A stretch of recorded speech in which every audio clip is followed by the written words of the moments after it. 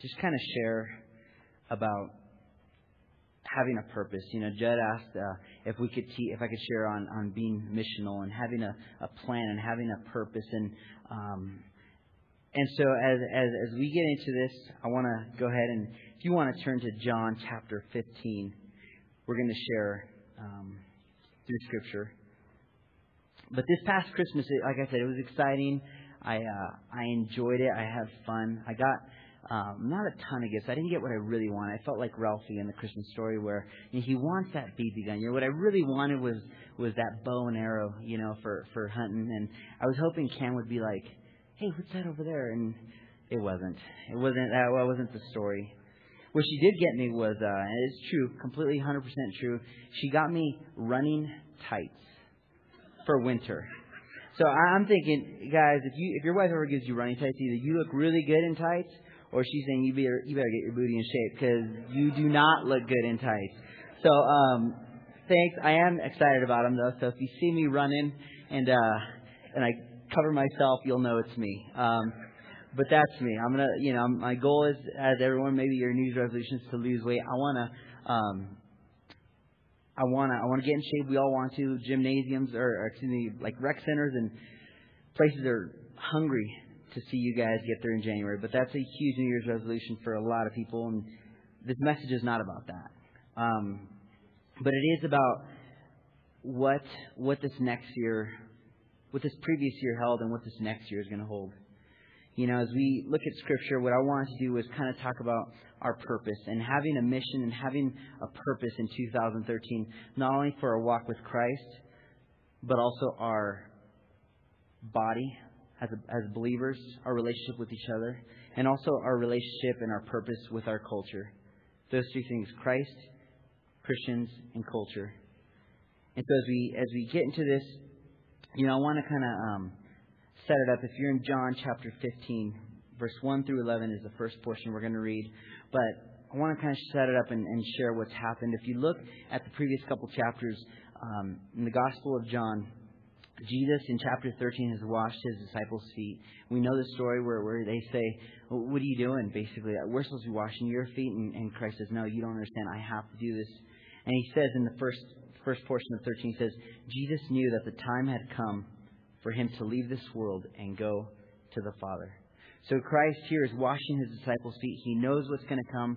He knows that he has to leave. He's basically telling his goodbyes to his disciples. He's basically saying, "Hey, this is it, guys. I'm preparing. You guys don't fully understand what I'm doing, but I'm planning on leaving you. You don't understand right now, but this is what's happening." And later in 13, Jesus predicts his betrayal. Talks about that someone will betray him. One of you guys will betray me. And of course, we know that story where, no, we won't. In 14, he comforts his disciples. He says, "Do not let your hearts be troubled." Maybe some of you had loved ones who were on their deathbed, and they've tried to comfort you. You've comforted them, but they've tried to comfort you now and say, "Don't worry. I'm going with the Lord. It's going to be better." And they begin to comfort you. That's the image I get when Christ here is talking to disciples and he says, "Hey, don't let your hearts be troubled. I have to do this, and you have no idea what this represents and what this means right now, but you have to trust me." And then he goes on in 14 to promise the Holy Spirit. He says, "I'll send you a helper." And he says this Holy Spirit's going to dwell on you. And as believers, we know that if we follow Christ, if we've accepted Christ, that we have the Holy Spirit living in us. And so Jesus here is saying goodbye, and he's about to face a brutal death, the crucifixion, and he knows what's coming. And he continues in John chapter 15, verse 1 through 11. He says this: "I am the true vine, and my Father is a vine dresser. Every branch in me that does not bear fruit, he takes away. And every branch that does bear fruit, he prunes, that it may bear more fruit. Already you are clean because of the word that I have spoken to you. Abide in me, and I in you.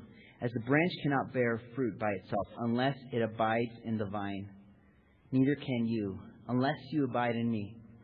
I am the vine, you are the branches. Whoever abides in me, and I in him, he it is that bears much fruit. For apart from me, you can do nothing. If anyone does not abide in me, he is thrown away like a branch and withers. And the branches are gathered, thrown into the fire, and burned. If anyone abides in me, and my words abide in you, ask whatever you wish, and it will be done for you. By this my Father is glorified, that you bear much fruit, and so prove to be my disciples. As the Father has loved me, so have I loved you. Abide in my love. If you keep my commandments, you will abide in my love, just as I have kept my Father's commandments and abide in his love. These things I have spoken to you, that my joy may be in you, and that your joy may be full. Having a purpose in Christ. Here we see this first portion. Christ is talking, and he's speaking with his disciples. And what does he say? He goes, I am the true vine, is how he starts out. He goes, we are the branches. Apart from me, in one portion of this, he goes, you can do nothing. Some of us don't like that because we think we can do a lot of things on our own. And we get to this point where we just finally hit that wall and we have to come to God and we have to say, God, help me. I'm done. I've tried it in my own strength. Matter of fact, here in this portion of Scripture, he says, abide in me 10 times. So you look at the Scripture and you're like, man, Christ is trying to relay a message to his disciples. He's trying to tell me something. And if a lot of times when we read Scripture and we read this, we say, okay, that's a good portion. But we have to put ourselves in the shoes of, or the sandals of the first century Jews, the disciples right there. Imagine you're sitting down and Christ is talking to you and he begins to quote this portion of Scripture. He begins to share his words. He says, I am the true vine. And if you're there, you get what the vine represents. For us, we don't really, we get it. Maybe you've studied it and you understand. But for them, it meant something more. You know, almost like if I were to talk to you about peaches. Say, oh, in Palisade they have great peaches. They begin to, oh, yeah, this is how you do it. And, oh, if you could ever go there, the peaches are amazing because they're just super sweet. You get it, right? But if I talk to a farmer who lives in Palisade, who grows peaches, that peach represents something more. It represents maybe generations that his family has been there. It represents his livelihood. It represents much more than just a piece of fruit. He understands and he puts himself in that position of understanding how much difficult or how much hard work it takes. He maybe remembers times when he was out in the sun picking these peaches and working hard, and his hands are dirty, and he understands the long hours, so he gets it. It means more to him. Same as if I were to talk to you guys about a powder day, right? Imagine getting up in the morning, you go by yourself and it's snowed 10 inches. You're up on the lift and not a single person is there. I've done that, and a lot of us have done that. And you're up there, and you get off the lift, and you put your goggles on, you strap on, and you look down, and you're like, there's nobody coming. You look at the chairlift, there's nobody on that lift, and you're just like, yes. And you go down, and you start carving, and powder's flying everywhere, and you know that feeling, and you see somebody else, and you maybe say hi, and they say hi, and you guys are both smiling, and you're just like, I love this, right? And you're going, you're cutting through the trees. You guys know that feeling. And then you maybe just sit there, and you're like, oh, there's nothing like it. So if I were to talk to you about powder days, you'd get that. You'd get that image, and you'd get that experience, and you'd be able to remember sitting in the forest. For me, it'd be falling in the forest. But you're there, and you relate to it. Here, if you're a first century Jew and Christ is talking about the vine, you have mixed emotions because you know Scripture. You know what the Old Testament has said, and this time you understand and you connect with that experience as a first century Jew. The vine represented something. It represented the nation of Israel. And so in Psalm chapter 80, verse 8 and 9, it says this. You brought a vine out of Egypt. You drove out the nations and planted it. You cleared the ground for it. It took deep root and filled the land. You know this Scripture. You know that the vine represented the nation of Israel. And you look at other portions of Scripture. If you're a disciple, you understand this. And you see in Isaiah chapter 5 that it talks about the vine. And often it talks about the nation of Israel as the vine. But the reason you have mixed emotions is because often the vine was represented negatively. In Jeremiah 2:21, maybe you're thinking of this as Christ is standing before you. He says, Yet I planted you a choice vine, holy of pure seed. How then have you turned degenerate and become a wild vine. And so you know this. And in contrast, Jesus is saying, I am the vine. And not only am I the vine, but he starts up by saying, I am the true vine. Second, the vine in the Old Testament often represented the whole nation. It always represented the whole nation of Israel, never a single individual person. And now Christ is coming and he's right there before you and he says, I am the true vine. Not this whole nation, me. And thirdly, I want to read this as the commentator says, whenever the Old Testament prophets made reference to vine or vineyard, they always had in mind the imminent judgment that God would bring upon His disobedient people. In other words, the idea of a vine would not bring positive images to your mind. You would be reminded of vine twigs that are good for nothing but as firewood. And so here in the Gospel of John, he talks about, or Christ is saying, He is the true vine. And so they look at that and think, man, what's our purpose with Christ? What was our purpose with Christ in 2012? What was your purpose? What was my purpose? Was it to just, okay, I'm saved, I'm good? Or was it, man, God, I want to know you better. I know people who have marriages where they've gotten married and they haven't talked or connected and really grown together. You know that if you're married, there could be those seasons where you're just not growing close to your husband or wife and you have to make an effort, right? You have to make an effort. Dates, writing them letters, getting them flowers, buying them tights, things like that. You gotta make that effort. And so here we see Christ is saying, I am the true vine. And so the question is, do we see Christ that way? Do we see Him as a true vine? Something that brings life and that we cannot live without? Or is something that we just kind of, okay. See, that's our focus. We have to keep in mind that Christ is our true vine. He goes, I am the vine in verse 5. I am the vine, you are the branches. Whoever abides in me and I in him, he it is that bears much fruit. For apart from me, you can do nothing. Abiding in Christ, that's so important. This portion of Scripture, that was one of the first verses I read when I first came to know the Lord. I looked at that and it just hit me. I just said, man, I cannot do anything apart from Christ. If I try to love people with Ben's love, and if I try to discipline my kids out of my own flesh, and if I try to, and trust me, I do that a lot. If I try to love my neighbor after they hate me and after they reject me, if I try to do anything outside of Christ, it's just my own flesh, and that doesn't go very far. Man, some of you have jobs where you're working with people and you have to pray, oh, God, help me because I cannot stand this person. Maybe you have to do that today as you have to greet each other, right?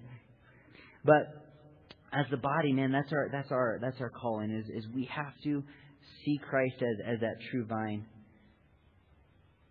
He goes, these things I have spoken to you, that my joy may be in you and that your joy may be full. That's how he ends that portion of Scripture. And I think of joy and I think, man, here's Christ saying that your joy may be full.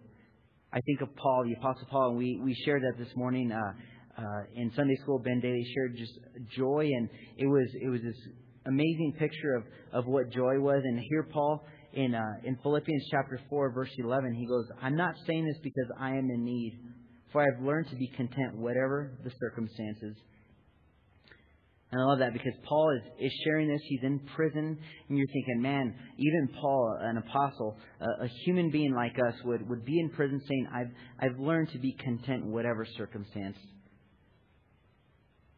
There's a guy who knew his purpose. He knew his purpose. And I think it's important for us to know our purpose. I'll say I'm not a huge football fan. I like baseball. That's my baseball. It would be baseball, maybe football, and then it'd be like at the very bottom it would be like curling, and then right below that it would be soccer. So you're welcome. But that's where it would be. It would be baseball. Baseball is it. And I love baseball, and I never understood the game of baseball until I played. And I was on the field and I knew how much thinking goes into it. And as I started thinking about this illustration of the batters, how many batters are in the lineup? Take a guess. 9.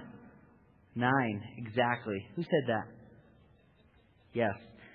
So 9 batters.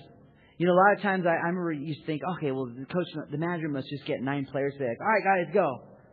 But every individual player on that lineup, in that lineup, makes or breaks a team. There's a specific skill and a specific purpose that each one serves. For example, the very first batter, the leadoff batter, is what they call him. He has to have good speed, he has to have a good eye, and he has to be a good base runner. Reason is because he has to get on base. That's his goal. That's all their goals, but that's his specific. You've got to be able to steal. The second batter, it's not just okay. You're good. Go for it. No, this basic second hitter, which is called the second hitter, has to have a good eye. He has to be really good at bunting. He has to be a good contact hitter. So not necessarily get to first base, but just enough to advance the first baseman to second. But the third thing he has to be is unselfish. Because a lot of times this player will sacrifice his up to bat in order to get the first baseman to second. And so he's got to be unselfish. Even when a ball looks really good and the manager gives him the sign to bunt, and he's thinking, man, I feel it. I know I can hit. He's got to be willing to put himself second for the team. Third hitter is the best hitter. Mickey will be happy to hear that usually he's the one that is the third in the softball leagues. Usually a left-hander. Reason is he's got to hit that ball to right field. He's got to get that guy from second home. High average, he's got to have good speed, make good contact. Power is not a necessity, but it's a definite plus. Fourth hitter is just a big meathead pounder that can just crush the ball. Good power, good pitch selection. He knows how to read that. Fifth batter, he's got power. Sixth hitter, good contact. He could put it in play. Seventh hitter, much like the second hitter, he's got those attributes, but he's also not that good of a hitter, but he can do it. Eighth batter, he's got a power. That's what he's got. He's got power. And of course, the last guy, what would you think? Worst player, worst hitter? No. Ninth is second leadoff man. He's got a good eye and he's fast. So teams will win the championship and win or lose games based on how the manager sets up the lineup. Their strategy and their skill, and each player knows their purpose. And you'll see that some teams are going a losing streak, and the manager just makes a little tweak. I'm going to put you from third to fifth, and you from fifth to second, and second to third, and all of a sudden things just start cranking out. They start winning. And I'll tell you, that's why I like baseball, because it's more than just this guy throwing a ball and this guy hitting it and this guy running. It's everything is detailed. And so they know their purpose as a lineup. They know what they have to do. They know their weaknesses, and they know that that's what they have to do. Is they've got a job to do. And as believers, as we see here, Christ is sharing and telling them, "I am the true vine." He's telling them, know your purpose. You know your weakness. Yes, we are weak. We have weaknesses in our lives. That's why we need each other as the body. And He's saying, know your purpose. I am the true vine. Let me be your source. Let me bring life into you. And so in John chapter 15, as we continue to read this portion in verse 12 through 17, having a purpose with believers, He says, "This is my commandment, that you love one another as I have loved you. Greater love has no one than this, that someone laid down his life for his friends. You are my friends if you do not. You are my friends if you do what I command you. No longer do I call you servants, for the servant does not know what his master is doing, but I have called you friends. For all that I have heard from my Father, I have made known to you. You did not choose me, but I chose you and appointed you, that you should go and bear fruit, and that your fruit should abide, so that whatever you ask the Father in my name, He may give it to you. These things I command you, so that you will love one another. Christ is talking about love, and He's talking to His disciples. And again, it's almost like He's letting them know, remember this, because I am going through something it's very soon that you won't understand right now. He's saying, man, I'm about to be crucified. He knows that He's about to be crucified, and that He's going to face, He's going to bear all of our sins. And He would leave the disciples with this. And at the very end, He says, so that you will love one another. As Christians, we're called to love each other. Yes, there's some of us that maybe have more personality. We get along with each other better. We understand that. But as believers, we're to love each other. My hope is, and I think I would hope that all of our hope is that we can rely on each other in some way as the body. Now, that's not, okay, everybody call each other up and share your deepest, darkest secret, and that. It's how many in this past year have had someone here in this church that you were able to say, I could go to them. I've been struggling inside. I've been struggling with my walk with God. I've been struggling in my marriage. I've been struggling with how to raise my kids. I've been struggling with this. I need someone to talk to. We need that. And He says, love one another. Jesus is letting them know that what true love is. And He's going to show them very soon. This unselfish, unconditional love that Christ would have by going to the cross. So tell you, if we try to love each other in our own flesh, it doesn't work. So how do we view our purpose with other believers? How do we view our purpose with each other?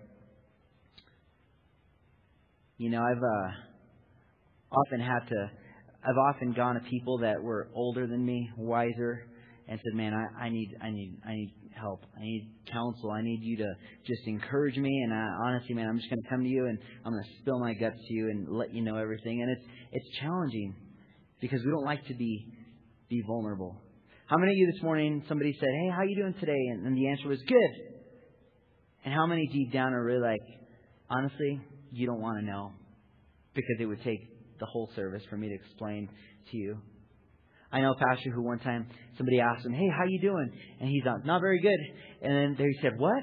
He goes, nothing. I'm just checking to see if you are listening. Because we often just say, good, boom. I had my prayer was always, God, I just want this old man, gray-haired follower of you to just teach me and just be able to bounce ideas off of. And that's what I wanted for a long time, and I was able to get that guy. And I'm really thankful for Judd, who's... No, I'm kidding. Don't tell him I said he's got gray hair and old and decrepit, and no, don't say any of that. But I have that, and I texted him this morning and said, hey, I'm praying for you. It's this old guy that I've known for a while, who started a ministry, and it's huge ministry, and he's had coffee with me, and when we get together, he would say, how's your marriage? How are your kids? How's your walk with the Lord?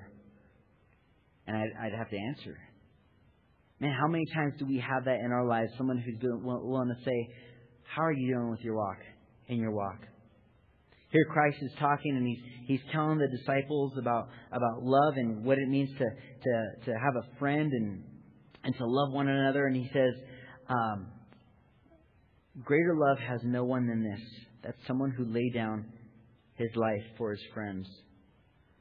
I wonder if Christ accidentally said that, or if he knew what would be coming. If he knew that he would be laying down his life for a friend. I could imagine if I'm a disciple and I'm sitting there and I'm listening to Christ and he would say that, I'd be like, okay, yeah, I agree. And not knowing what Christ would really endure. Second is, how do we act with those who offend us, those people who reject us, who clearly just made a point to not like us? Do we say, well, fine, I'm not gonna like them, I'm not gonna love them, forget them? Or do we say, oh God, how do I love this person? So,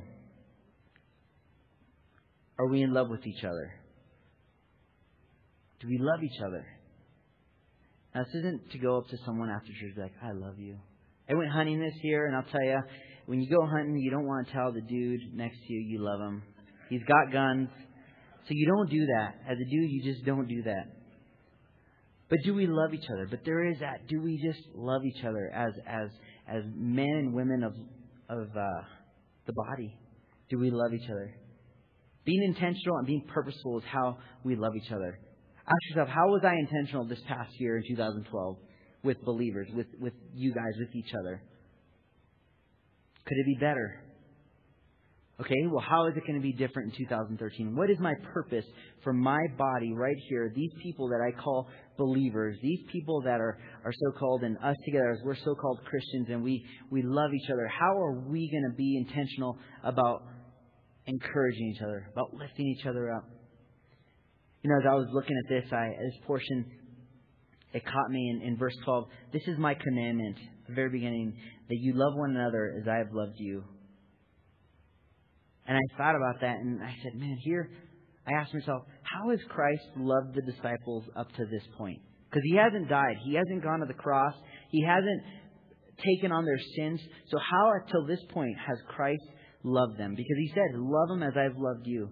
Yes, He's left heaven. He's come as a baby in a manger. He's left His throne. He knows that. But how else has He loved them? He called them from being fishermen. He said, I believe in you. Follow me. He's encouraged them. He's eaten with them. He's loved them. Just been with them. As believers, do we do that? Have we done that? Can we be better? I know Ben Daly this morning, as we're in there, he said, man, we were talking about just the kind of the trap in this valley of just being, what were we saying? Just being very secluded, right? Were we saying that? Striving after things. And we get in this, especially in this valley where we get into this rut of our neighbor. You say hi, you open up your garage door, you get in there and you close it and you are safe in this little house. And we are very just, I don't want to connect with people right now. I'm so busy, and busyness is a big thing, and we're all busy, and we all have families, and we all have things we have to do. And yes, I'm not saying, hey, we need to have each other over for dinner every night. But what is our purpose? How are we being intentional? In Galatians verse 5, verse 22, it says, but the fruit of the Spirit is love, joy, peace, patience, kindness, goodness, and faithfulness. And so in John chapter 15, as we continue in verse 18 through 27, having purpose with the culture, because now we've talked about our purpose with Christ. Man, Christ says, abide in me. That apart from me, you can do nothing. We've talked about abiding in or having purpose with each other as the body. But now having purpose with the culture, those that are outside these four walls. He says, if the world hates you, know that it has hated me before it hated you. If you were of the world would love you as its own. But because you are not of the world, but I chose you out of the world, therefore the world hates you. Remember that the world that I said to you, a servant is not greater than his master. If they persecuted me, they will also persecute you. If they kept my words, they will also keep yours. But all these things they will do to you on account of my name, because you do not know him who sent me. If I had not come and spoken to them, they would not have been guilty of sin. But now they have no excuse for their sin. Whoever hates me hates my Father also. If I had not done among them the works that no one else did, they would be guilty of sin. But now they have seen and hated both me and my Father. But the word that is written in their law must be fulfilled. They hated me without a cause. But when the Helper comes, whom I will send to you from the Father, the Spirit of truth, who proceeds from the Father, he will bear witness about me. And you also will bear witness, because you have been with me from the beginning. It's pretty in your face promise. If the world hates you, know that they hated me first. Here Christ is talking to disciples, and of course we know how some disciples would die, and we know that, and Christ saying, man, trust me, they're going to hate you. So here's the gospel in just a nutshell. Christ is basically saying, follow me. People are going to hate you. They're going to persecute you. You're probably going to die a brutal death, and you get eternity with me. And so now you're thinking, man, why do I want to follow Christ if that's His promise to me? I don't know. Just kidding. Because I thought of that. God, why? I don't know, God. Why? Why do I want to follow you? And I've learned this over my life, and just through going through things in my life where I've said, man, God, I've been faithful. God, I've followed you. I left things. I left everyone. I've pursued you. Man, God, I've read your word. I've prayed. I've gone to church. I've helped with church. I've done ministry. Why do you allow this to happen? And all the time, it's the Lord saying, I love you. That's it. There's no, okay, God, now I know. Some things I'll never know. Some things we will never know until we get to heaven. God, why did you allow this to happen in my life? Why did my baby have to pass away? Why did this happen to my wife? Why did this happen to my husband? Why have I lost my jobs? God, why have I suffered so long? Why do the wicked prosper, God? These guys don't even follow you, and yet they're prospering. They're doing well financially. Their marriage looks great. They've got this and that, and God, they seem to be happy. And God, here I am following you, and yet this is happening. Why? And God is saying, they're going to hate you. People are going to reject you because of what you stand for. He goes, but all these things they will do on account of my name, because they do not know Him who sent me. If I had not come and spoken to them, they would have been guilty of sin. But now they have no excuse for their sin. So God is saying, Christ is saying here, they have no excuse. We have no excuse. As we read God's Word, God, what do you want? What's your purpose for me in my life? Not only next year, but for my life with you. What's my purpose with believers? What's my purpose with this culture that we're in? You know, we've as we talk about that, as we just kind of see what we all know people, and we all know the reality of people living outside of Christ, and issues they deal with, and things they believe, and a lot of times we get asked questions. Am I going to hell because I don't believe in your God? And that puts us in a place where we have to either answer or dodge. Think, man, what would Christ say? I love how one pastor gets asked, so you're saying if you were friends with a Muslim and they came over to your house and they asked you point blank, am I going to hell because I'm a Muslim? What would you say? And he said, with tears in my eyes, I would look at them and say, yes. And I don't want you to, because Christ came and died for your sins, and you're going to a place that He didn't create for you. Often others would say, well, no, you just kind of dodge it, build that relationship with them, make sure they're comfortable, and then maybe they could slide it in a Christmas card. Maybe, say, God bless you, and, just begin to kind of... And no, Christ here doesn't always sugarcoat things. He rarely sugarcoated things. He stirred things up. And that's why He says they're going to hate you. And so we know the world will hate what we stand for. Do we stand for what's biblical, what God's Word says, or do we stand for what is socially acceptable right now? I like in Matthew verse 11 through 13, he says, and when the Pharisees saw this, they said to His disciples, why does your teacher eat with tax collectors and sinners? But when He heard it, He said, those who are well have no need of a physician, but those who are sick, go and learn what this means. I desire mercy and not sacrifice, for I came not to call the righteous, but sinners. Here Christ would eat with the tax collectors, and it was not socially acceptable, and He would do it because He loved them. What's our role in that? How do we connect with those in our culture, those people that we know want nothing to do with our faith, with Christ?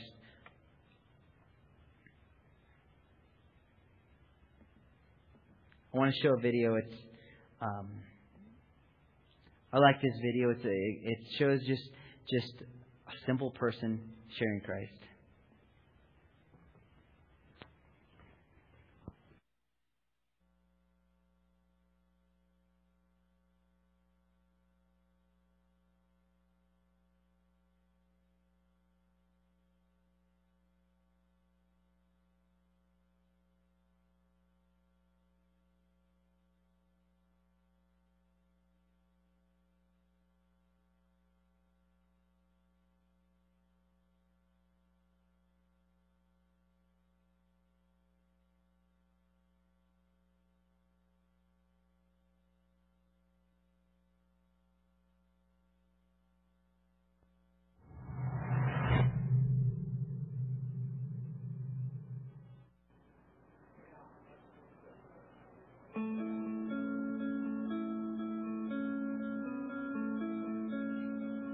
This is Nate. Nate became a Christ follower 2 weeks ago and is still a bit giddy about it. No, he's trying not to do cartwheels in public. Nate became a believer partly because of Kim. Yet oddly enough, Kim and Nate have never met. How is this possible? Well, let's take a look. Kim loved Jesus from an early age, and in college she had a huge impact on her friends. While most of her peers used their college years to, experiment, Kim didn't. She remained committed to her faith, and it showed. It especially showed to Lisa, her roommate, who confessed to Kim that she wanted whatever it was that made Kim so strong. Kim shared her faith with Lisa, and Lisa believed. Years later, at Lisa's first real job, she met Thomas. Thomas was hit by a drunk driver when he was 13 and still carried a lot of anger and bitterness. Thomas and Lisa became friends, and it wasn't long before he started going to church with Lisa and her husband. After a lot of studying and searching, Thomas gave his life to Christ. Fast forward a few years. Thomas became a public speaker and was often asked to speak at large events. See, when he became a believer, Thomas developed a new perspective on life. He stopped resenting what had been taken from him and started being thankful for the second chance he had been given. On one particular day, Thomas shared about overcoming hardship and what it means to choose joy. He was so passionate that a number of people were inspired to share a link to his video. The video of Thomas inspired James, too. And if anyone needed inspiration, it was him. James had a ton of issues. He spent most of his life as a passive husband, an absent father, and a horrible friend. That said, no one disliked him more than he disliked himself. But everything changed the night he happened to watch Thomas online. Something clicked and he knew what he had to do. He surrendered his miserable life to someone greater, and he was forever changed. James fought hard to make up for the lost years with his family, and he also began working with young men who were in danger of throwing their lives away. One of those men was Nate. Nate didn't really know his own dad, and he had no real direction in life, ultimately bouncing from one bad decision to another. Because of that, he often found himself in trouble with the law. No one had ever showed him what it looked like to be a real man. That is, until he met James. James became the first father figure Nate ever had. He learned about honesty, self-control, humility, and integrity, and where those traits come from. 2 months later, Nate publicly declared his belief in Christ. And of course, James was there. Now you can see the connection. Nate was impacted by James, who was influenced by Thomas. Thomas saw an uncommon joy in Lisa, who learned of Jesus from Kim. Kim's relationship with God eventually led to Nate's. Funny how these two people have never met and never will.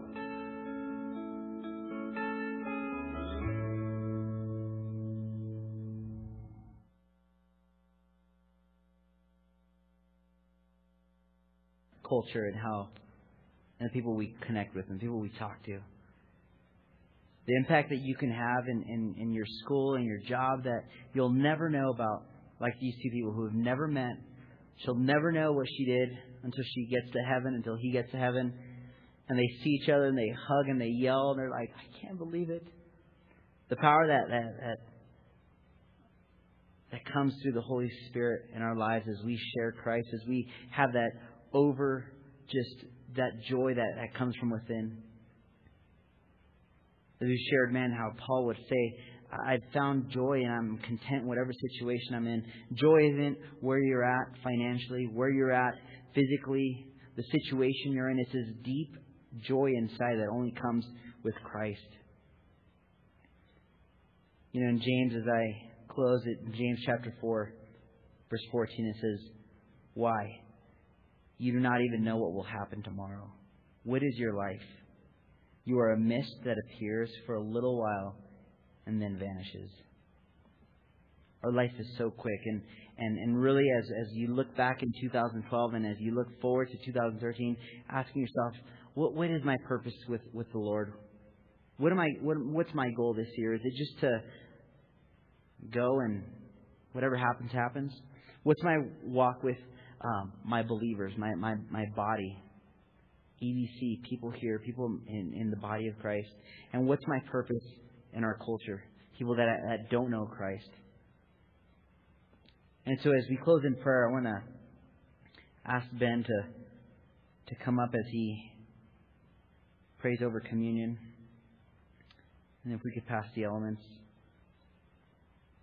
Really want this time to be a time with just you and the Lord and saying, God, would you speak to me? Holy Spirit, would you just guide me this year as I embark on the last few days of 2012?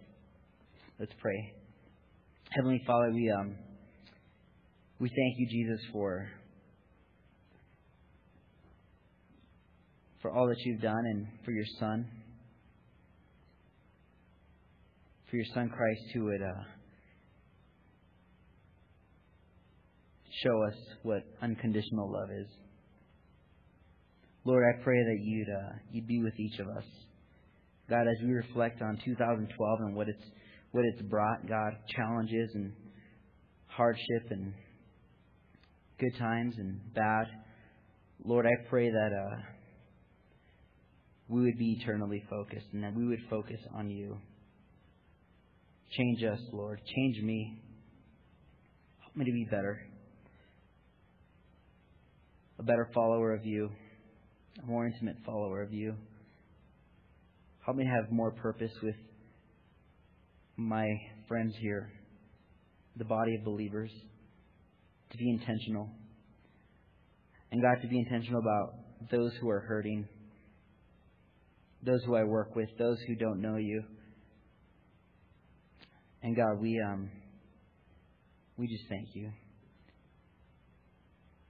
Maybe there's some here that wouldn't know Christ, that if you don't, a great opportunity to talk to those who brought you. That I want to know more about Christ. I want to accept Christ in my life. And so Jesus, would you tug at our hearts and would you speak to us? We thank you. Amen.